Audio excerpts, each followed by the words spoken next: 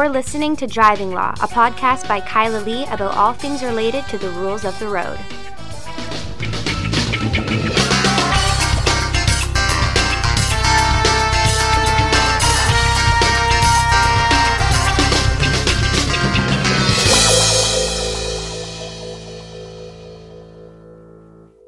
Thank you for tuning in to another episode of the Driving Law podcast. This week, I'm very excited to be talking with Emma Wilson.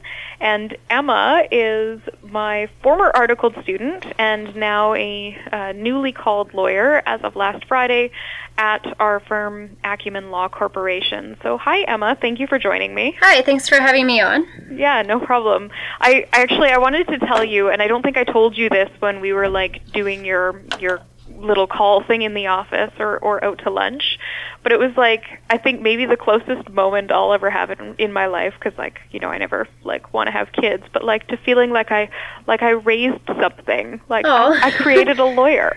You created me.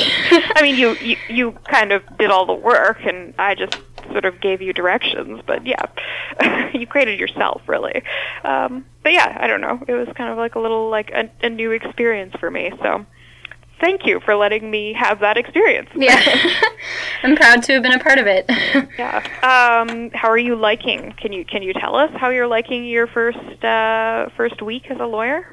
It's pretty cool. I mean, I haven't had that much going on this week, but even just being able to introduce myself without having to explain that I'm an articled student or tell people that I am actually a lawyer is pretty great moment. Yep. Yeah, I mean, I have a high school reunion coming up on Saturday, so I can actually say I'm a lawyer and not, I'm a student training to become a lawyer and explain all that. So that's kind of cool. Cool. Yeah. Good. What are you willing to admit on the recording which high school reunion it is? What year? Delta Secondary School. Oh, no, I meant 10 years. Oh, sorry. Just tenure. 10 years, okay. Cool. Well, that'll be fun. You can go, rub it in all the bullies. Yeah, exactly. Hopefully they don't listen to this, but... They probably don't, but you never know. I don't really know who listens to this. I know some lawyers do, and I know some, I guess there's a variety of people who listen to the podcast. Identify yourselves, listeners. We want to know. Anyway, I wanted to talk to you because you wrote a blog post, a guest post for my website a little while ago about traffic enforcement and people who are low income. And I thought it's a really great topic for us to get into now because the government has announced yet another distracted driving blitz campaign where they're going to crack down on distracted drivers. And, the usual conversation that comes up surrounding this, which I'm always very cynical about, is this just a cash grab? Mm-hmm. And so I thought, you have this really interesting perspective and insight into maybe why it's a cash grab or why it's problematic. So tell me about that. Sure. Well, for me, my main concern isn't just the fact that the government's collecting fines from people, because that's something that they've always done for traffic tickets, right? But the concern that I put in the blog post that I still have is just the impact that it'll have on working people. Because, if you are somebody who just drives to and from work every day and plausibly could take the bus and you don't need your vehicle for that much, and you just get a ticket and you want to pay the fine, that's not necessarily that big of a deal.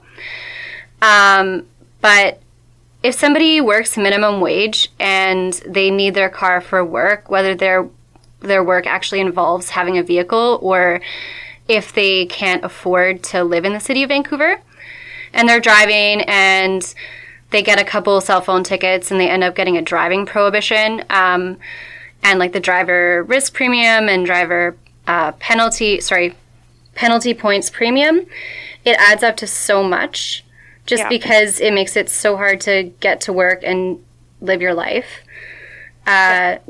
Whereas someone who maybe has a more privileged lifestyle or just lives downtown, because it's really expensive to live downtown, wouldn't have the same impact. Right. I mean, you see all these people all the time who have no problem paying traffic tickets.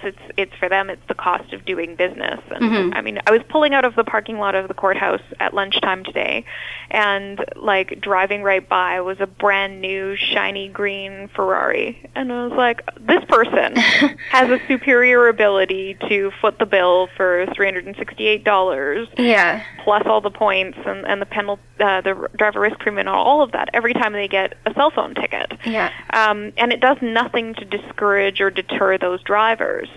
And then on the flip side of that, you have these people who have this inferior ability to pay the fines who are being unduly punished. And I almost think that, like, traffic ticket, like the sentencing, is the fine. Mm-hmm. And traffic ticket sentencing is often done in a way that's not consistent with the principles of sentencing. Would you agree with that? Yeah, I would agree. I mean, most of the time it seems like you get maybe 30 seconds to explain to the judicial justice of the peace why you can't pay that fine. And there's mandatory minimums for most of them as well. Mm-hmm. So if you're stuck with if you get, like, let's say it's speeding in a construction zone and it's the $196 fine, it doesn't matter, like, whether you have $196 or whether you have $5 in your bank account, that is the fine, right? Yep. So I feel like that's kind of a hidden problem with these, that for people that are kind of just barely scraping by, going 10 kilometers over the speed limit in a construction zone, it's like now suddenly they have this big problem. And if you don't pay your fines, then ICBC won't let you renew your license. So yeah, it's the other thing that the other added sort of hidden component to it that you're hinting at there is that not only are you not able to renew your license, but depending on the ticket and your circumstances, you might not even be able to continue driving. Like for a cell phone conviction, if you have an N, a single cell phone ticket will give you usually a 4-month prohibition. Right, yeah. And, like, we see clients all the time that, for example, a single mom gets a phone call from her kid's school, would usually not pick up the phone, decided to pick it up this time just in case it's an emergency or something, and then that's when they get a ticket. And lots of people forget to get rid of their N, or they just got it because they need it to take care of their kids, and all of a sudden it's gone, right? Yeah. But there's also costs associated with driving prohibitions. Like, you have to pay your $100 to ICBC to review your driving prohibition. And then if they prohibit you, which, oftentimes now the result on a cell phone type prohibition is a reduction and not a revocation entirely, it's another $250 to reinstate your license after that. So you're out the $368, you're out the driver penalty points, you're out the $100 to ICBC, and you're out the $250 to reinstate your license. Now you're getting into, close to $1,000. For people who are living on the edges, often scrambling together a couple $100 at the end of the month to buy groceries for the next month. Yeah, exactly. And for a lot of these people, I wonder how they're going to be able to pay that. I used to see clients when I worked in student legal clinics who they had things like this happen and they just never went back to driving. Because they simply couldn't afford to. Or once in a while we get calls from people that are in that kind of situation where they haven't driven for 10 years because of various debts that they owe to ICBC, and now they want to get their license back, right? Mm-hmm. Most of the time we don't see them because it's not like they're going to be able to pay a lawyer either, but I'm sure there's lots of people out there that have had their lives very badly impacted by the fines. So right now, the options that people have are relatively limited. Like, if you get a ticket and you want to dispute the fine, obviously you're subject to whatever the mandatory minimums are. And your options are dispute the fine amount and provide written reasons why your fine should be reduced, or go to court and explain to the court why your fine should be reduced. And that's, I think, incredibly unsatisfactory, because if you do have to go to court, you're looking at, potentially a day off work, the travel, the parking, and then having to go, which for most people is a nerve-wracking experience. I mean, I remember my first time in court. Like as my first day as a temporary articled student, thinking, oh, this is a little nerve-wracking. And the first traffic ticket I defended, being a little bit nervous going up and talking to the police officer. I mean, now. Now it's no problem, right? Hey, I know you. But, I mean, I'm sure you experienced the same thing when you were starting, a little bit of nerves. It's scary the first time, right? And you don't know anybody, you don't know the system. Yeah, and when you're not even legally trained, like at least, for you and I, when we were in those circumstances, we had 3 years of law school under our belts, and the fact that we're almost lawyers, and we're going to be able to do this. But you have people who've maybe never set foot in a courtroom in their life, who don't know the process, who are intimidated because of the varying levels of power imbalance. And how do you adequately articulate your financial situation? I don't know. I just think, as you said, you get 30 seconds to talk about it before, the JJP is kind of hurrying on to the next case because they deliberately overload the courtroom. It just seems like a really unsatisfactory way of allowing people to deal with it. Right. And I mean, then there's also the factor that a lot of these people don't speak English that well. And it's like trying to communicate in two different foreign languages, right? Like your first language not being English, and definitely not having any familiarity with the legal system and what's going to sound compelling to the judicial justice or not. And I feel like it's actually, at a certain level, a little bit humiliating to have to go in front of the court and tell them how broke you are in front of like 50 other people. So yeah. I think people get scared and they don't go to court, even though maybe they should, for that reason.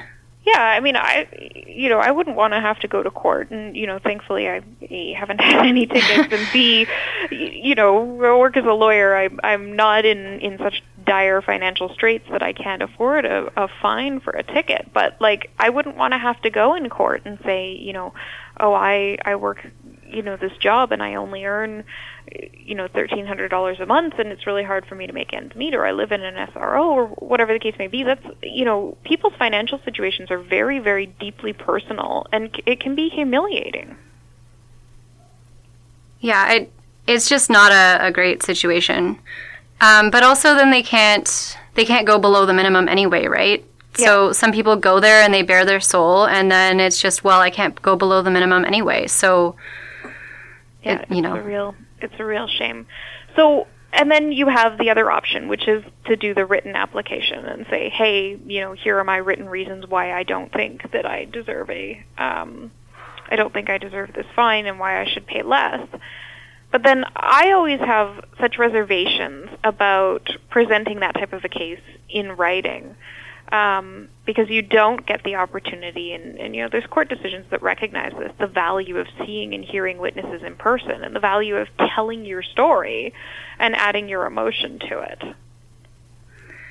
Yeah, that's true. And I mean, the judicial justice might have questions after seeing what's been written down, and they can't they can't get any answers to those questions to clarify. And you also have people too who are, they are in low income situations, or they have difficulty paying because of sort of burdens that they face as a result of having learning disabilities, or being recent immigrants, or not speaking the language. And then how do you adequately express yourself in writing when that's not your skill set? Yeah, exactly. It tilts everything towards people who are already in a more advantaged situation. So you've looked into, I know this, some examples where they do things differently. Yeah, I know that at least in Finland, they actually have this weird system where they'll give you a ticket with the fine amount being based on your yearly income. There was a news story a few years ago about somebody who got a $130,000 ticket because he was a multimillionaire.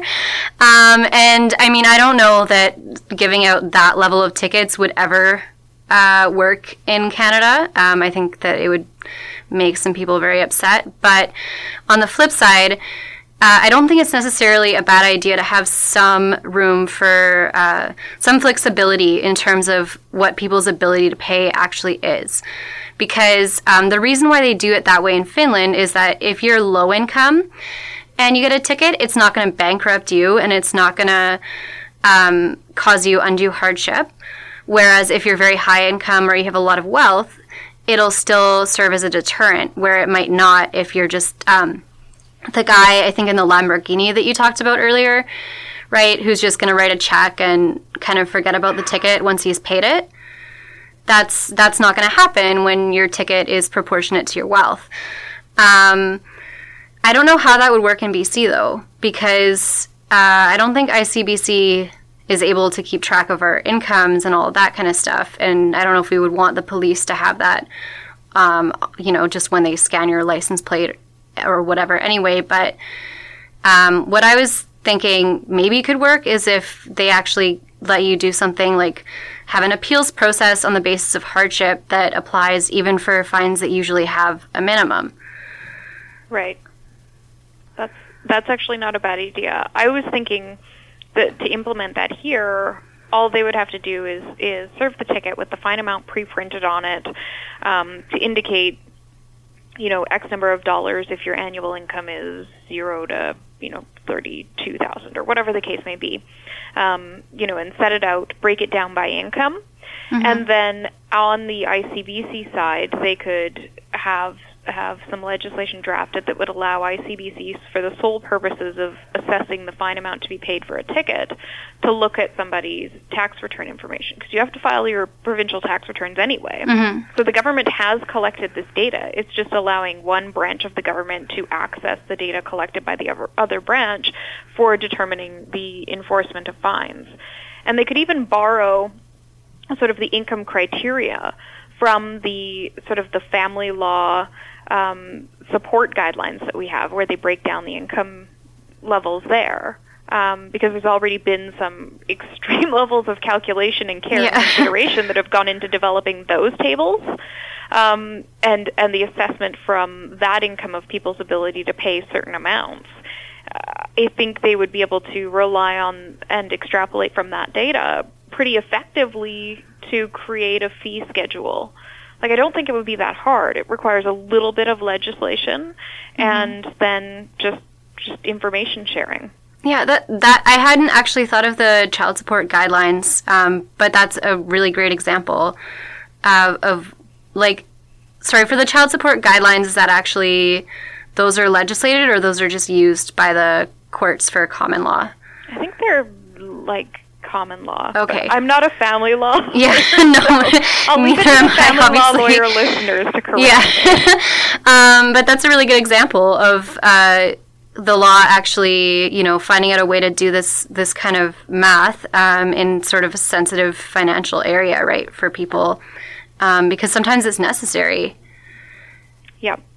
But I do like your idea of allowing an exception for people who are low income to the mandatory minimums. And we see that, we see exceptions to required financial obligations in our legal system in other places, right? It doesn't just come up in driving law. It also comes up for people who want to file documents in court and they can't afford the filing fees. You can apply for indigent status. Yeah, exactly. And so, there's already, again, a body of law and a mechanism that we can borrow from to make this happen. It's just a matter of implementing it. Which leads me to the burning question that I hinted at the beginning, which is this then just a cash grab? The cell phones? Yeah, cell phone enforcement, fines, traffic ticket fines. Is it all just about lining government coffers? I mean, I think in part, definitely, because, ICBC has been in incredibly bad straits, and we can kind of see that the government is doing whatever they can to try to put it back together. And if that just includes collecting a lot more fines from people and more of these premiums, I guess that's what they're doing. I can't speak to what their actual motivations are, but that seems like the result at the very least. Yep. Interesting. Okay. Well, I am going to be my usual cynical self and say, nope, they are just running this cash grabs, system where they're trying to get money out of people every time they're strapped for it. And I think the fact that they haven't, and especially now that we have an NDP government, like a socialist government, people say, why are we not getting some steps taken by this government to do this? Why is what the steps that the NDP has been doing has been to just continue with the distracted driving blitzes? It feels so disingenuous. I mean, I feel like part of it might be just that I don't think that in Canada, and correct me if I'm wrong, I don't know if you've ever actually had this conversation about, the different effects that these kinds of things have on people who are low income. Because, I mean, there hasn't been this huge blitz before. So it hasn't been, like, in terms of cell phones, right? Like, not as much. And BC is so over the top right now in terms of just the level of enforcement and the consequences that flow. I think this is a new thing that I would think, like, maybe, I don't know if this is right to say, but I think maybe the government is kind of hoping that people are just not gonna, pay that much attention to it or look into it as much, because traffic tickets has not really been a particularly big social issue in the past. I mean, there's been the problems with, like, the photo radar and everything, but in terms of, like, social justice, I don't think that traffic tickets has really been that high up on anyone's attention. But now it's, like, I feel like it's a different story at this point. As we become increasingly reliant on technology, like cell phones, to do our jobs and to live our lives and to stay in contact with people, as well as increasingly somehow reliant on our vehicles, to do our jobs. And, I mean, a problem, too, that we see a lot in the Lower Mainland, because you have more people, particularly people of lower income, pushed out into the outskirts because they can't afford the rent or the housing prices in Vancouver proper, but they're working in Vancouver. I think that it does, as you identify, become a real issue of social justice. So where are the, I want to use this term in a celebratory way, where are the social justice warriors for traffic law? I don't know. I mean, maybe that can be part of my job and your job. Yeah. I think that, I mean, I can definitely take on the term social justice warrior, at least ironically. I don't mind. I meant it in a genuine way there, not in the social justice warriors. Yeah, me too. And anyway, it's just like the words were coming to me, and I was like, there's a negative connotation there. But. Yeah, but I think maybe it can be reclaimed. I don't know. Yeah, exactly. We'll reclaim it. Yeah. I like it.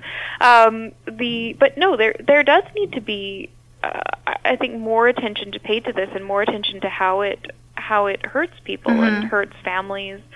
If you're taking food out of the mouths of children, or you're keeping kids from getting a new pair of shoes or a new coat in the winter, how is that serving the purpose? I mean, going back to the principles of sentencing, there's denunciation, deterrence, general and specific. And rehabilitation too, right?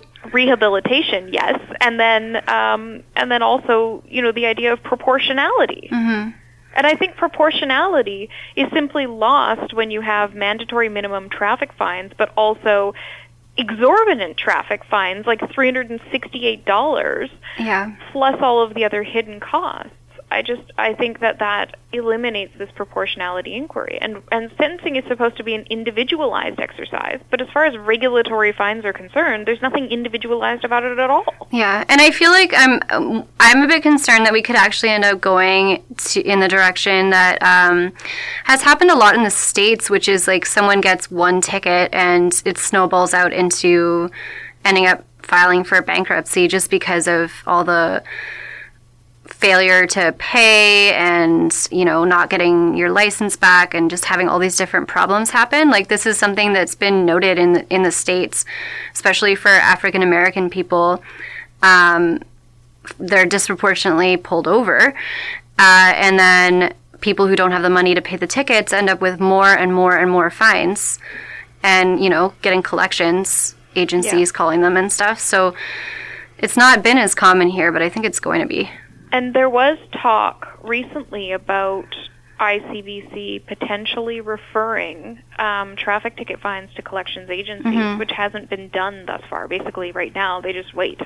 They wait until you want to drive again, and then they're like, oh, you can't have a license or insurance. You owe us, $1,400 or $14,000. Well, and I mean, once it gets sent to a collections agency, then it gets sent to the credit bureau, and, you could find yourself, like, being unable to rent an apartment or get a car on financing because of a ticket you got 5 years ago, right? Like, it's such a big problem.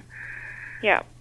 I don't know that necessarily it'll ever get that bad in BC, but I mean, I don't, also I don't have a lot of trust for the government in not doing that, especially when you have these huge financial issues that we have right now in our province. And I mean, Paul and I talked a little while ago about how driving law is connected to the casino money laundering. I don't know. I kind of called that one a stretch, but okay, Paul. And you have all these huge social problems happening. You've got the ICBC dumpster fire, and then this money laundering provincial scandal. There's an element of desperation that the government has to have right now. And I always feel like every time there's that desperation, they turn it back around onto drivers. Yeah. I mean, it's the easiest thing to do. Yep. Right? And part of it, I think, is a failure of the law to recognize, and, perhaps maybe a failure on the part of lawyers to not make it clear enough, the law to recognize the role that driving plays in people's lives. I mean, every time you see, like, constitutional challenges to driving decisions or arguments about, social justice issues as they relate to driving, the courts are always very quick to say that driving is a privilege, not a right, and that you don't have a charter-protected interest in your ability to drive, even though it relates to your mobility and to some extent, sometimes Section 7 interest. Yeah. And I don't know, what steps we would take to sort of undo the impact that has had on people who are marginalized as a result of their economic situation. If there is a way. I mean, I don't know. I don't know, because, like, I feel like when I have had these conversations with people, it's usually, something that's happened years and years ago, and it's kind of just been accepted. I think another problem in Canada is, like, in general, we don't really listen that well when marginalized people are talking about, like, the problems in their lives and that kind of thing, right? So why do you think that is? Like, let's zoom out from driving for a moment. Why is it that we in Canada don't pay as much attention as we should? I mean, I just saw this morning, and I couldn't even read it because I was so mad, a result of a survey that was conducted that said the majority of Canadians feel that the government spends too much time apologizing for residential schools.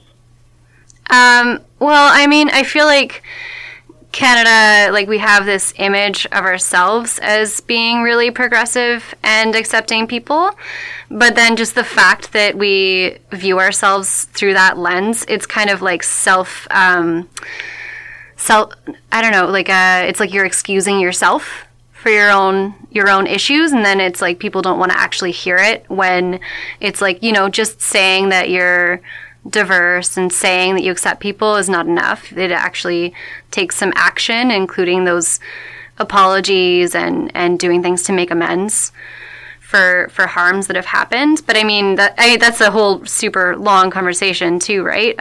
But it's a country, like, founded on colonization to begin with.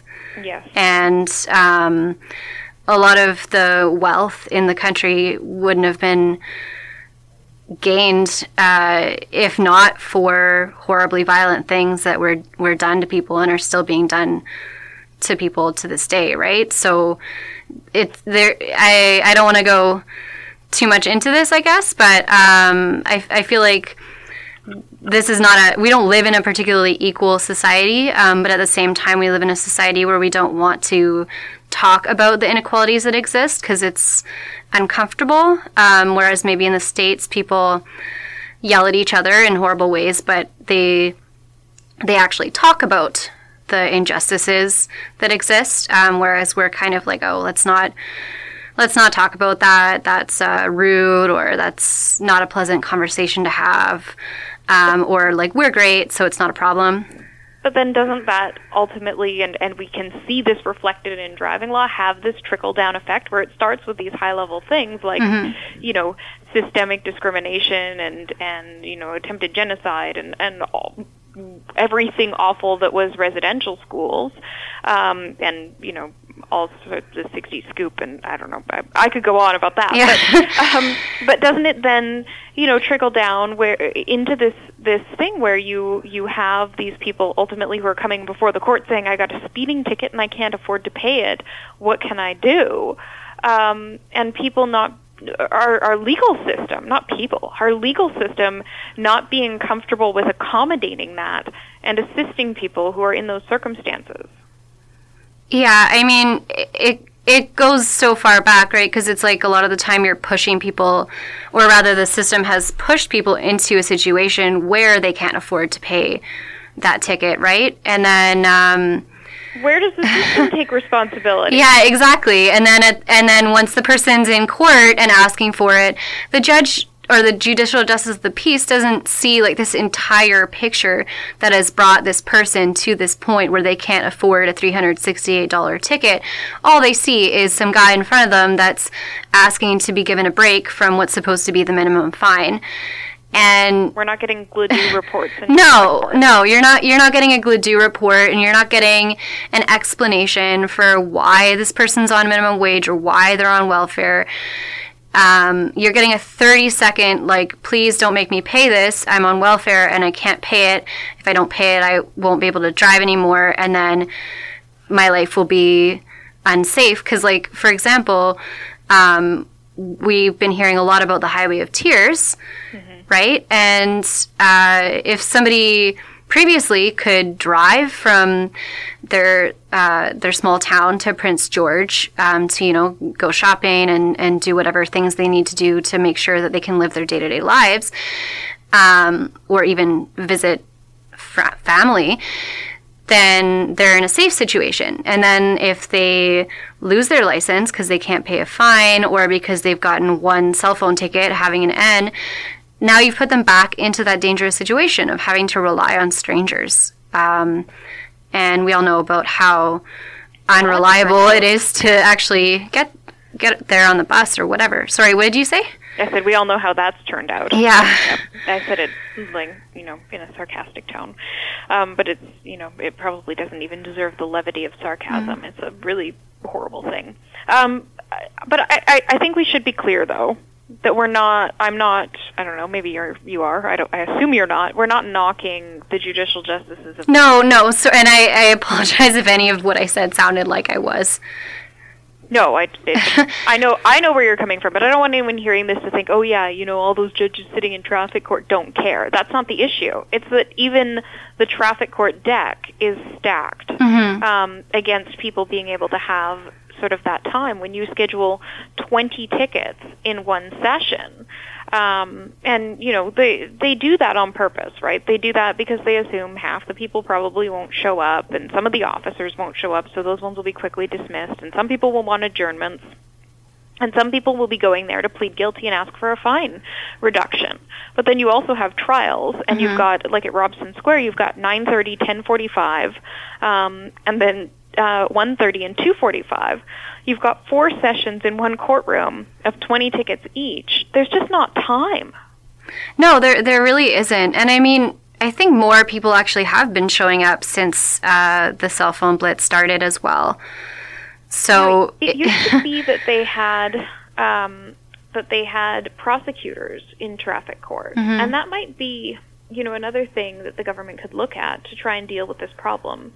If they had prosecutors, then they could they could still fill the courts the way they do, but they could have one courtroom where it's just hearing cases where people are pleading guilty and want a fine reduction. And the prosecutor can read in the facts and make the submissions for the Crown. You don't need the officer to stand there, so that if the officer has 4 tickets and 2 are for trial and 2 are for a plea, the prosecutor can deal with the police and he can deal with his trials in a different courtroom.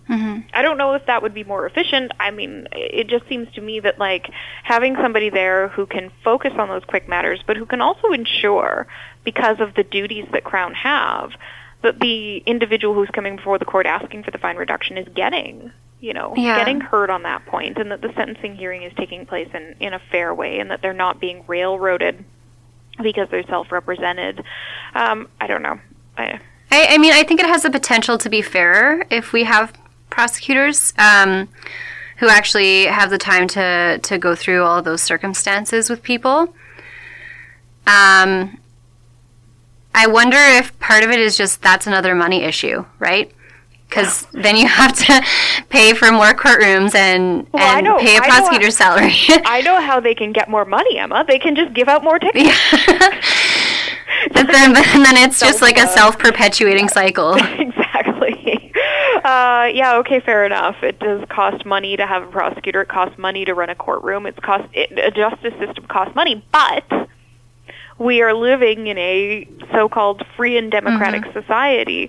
We are living in a place where we value holding the Crown to their standard of proof, where we value having a fair hearing, where we value transparency in decision-making, where we value letting people have the opportunity to be heard, and we call those things, principles of natural justice and procedural fairness that apply equally in traffic court. Why then are we not investing in it? And I just get so frustrated all the time about the ways in which we don't invest in our justice system. The same way we see with court delays, we see it negatively impacting the people who are most vulnerable.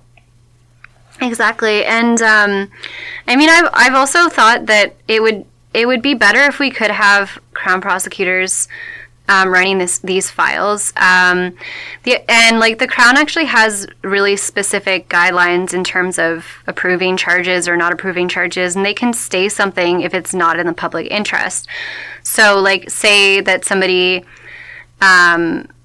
is going to be put into a really, really bad situation because of this ticket, and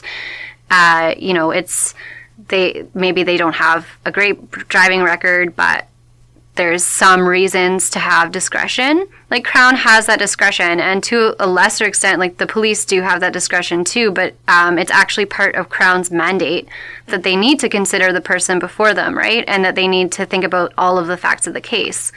Well, veering off topic, I think it's really interesting the way, police officers in BC prosecute the tickets, and they sort of act as the Crown.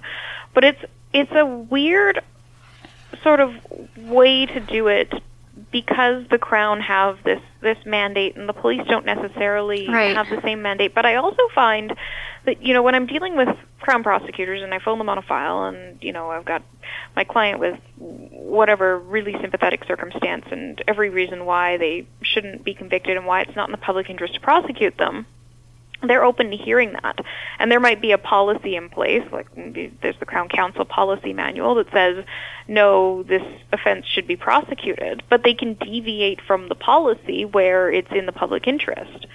Right. I find with the police, you get superior officers dictating policy, and that just being open and shut. A lot of times we go to court and there's a certain way we want to resolve a file, and a lot of officers now are saying, no, my bosses say I can't do that. Right. And even where it might be appropriate. Yeah, and that's not to say that, not to criticize those officers at all. It's more just like that's a different role that they have, right? Like they intentionally don't have as wide of a discretion as the Crown prosecutors do. Yeah, and they work in this sort of paramilitary organization where they have to take direction from a superior, and they're required to follow it, or they could be, disciplined for whatever it is. I don't know. Flipping off authority. That's not the word for it. Disobeying orders? Yeah, something like that. Daryl, I don't know. I'm not a police officer. There's something in the Police Act for not doing what your superiors tell you to do. Right. And so you have these people under, like, penalty of discipline. And they tell me, they say, Kyla, I want to do what you're asking me to do, but I can't because I'll get a code of conduct. Mm-hmm. And I just think, threatening somebody with a code of conduct for doing something that's actually in the public interest that they, in their discretion, as the prosecutor on the file and as the person with the most knowledge of the circumstances, thinks is appropriate, having heard from me representing my client, I just think hamstringing the police in their discretion. It's just yet another layer here of eliminating the ability to deal with this appropriately for people who are marginalized or for people who are going to be disproportionately affected by tickets. Yeah, because again, it's like that policy is kind of being dictated from above or from afar, in that the person dictating the policy hasn't met this person who got the ticket. They don't know, like, it's just they don't a know blanket. The circumstances of the case either, the strength of the evidence, there's a far cry in a cell phone offense from sitting at a red light and quickly picking up your phone to see the text message from your wife to see if she got back to you about whether you need to pick up dinner on your way home, which, okay, you're not supposed to be doing that, but you're not hurting anyone sitting at a red light. And if it's just a second, it poses the most minimal public safety risk imaginable. The guy who's, using one hand to hold his phone while texting while driving down the highway, that's a different story. That's far more deserving of rebuke. But those people get the same penalty. And a blanket policy saying there's no resolution here other than this fails to take into consideration the various circumstances of the offender, which is something that's required to be considered in sentencing. Exactly. So I don't know. I think all of it together is incredibly problematic. I don't know. We've come up with a lot of great suggestions here. If anyone with any power or ability to change this is listening, do what Emma and I say. I hope they are listening. I mean, just like what my feeling is that if the government wants to be bringing all these people into court for all of these tickets, I guess they're hoping they're just going to pay them, but realistically the people are showing up in court, then you should set up the infrastructure to match. Yep. And I guess we've got a few minutes left, but the last thing I'll say is moving it out of court is not the solution. And I know the government a while ago talked about their intention to move things out of court, and there's no clear indication at this point in time whether that's still on the table. And I do have concerns that moving it out of court is only going to make that worse, because you take away the role that the officer has currently in exercising what little discretion they are afforded, and you set up a structure whereby people are incentivized to plead guilty, which doesn't take into account these factors that are supposed to be considered on sentence. Right, and I mean, if it's going to be some kind of tribunal, if people are going to have to make written submissions, we've already talked about the problems with forcing people to make written submissions when they're not necessarily the most literate or the most capable of doing that, right? Mm-hmm.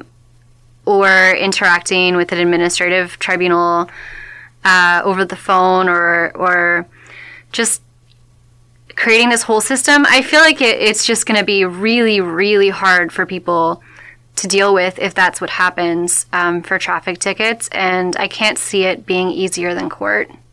No.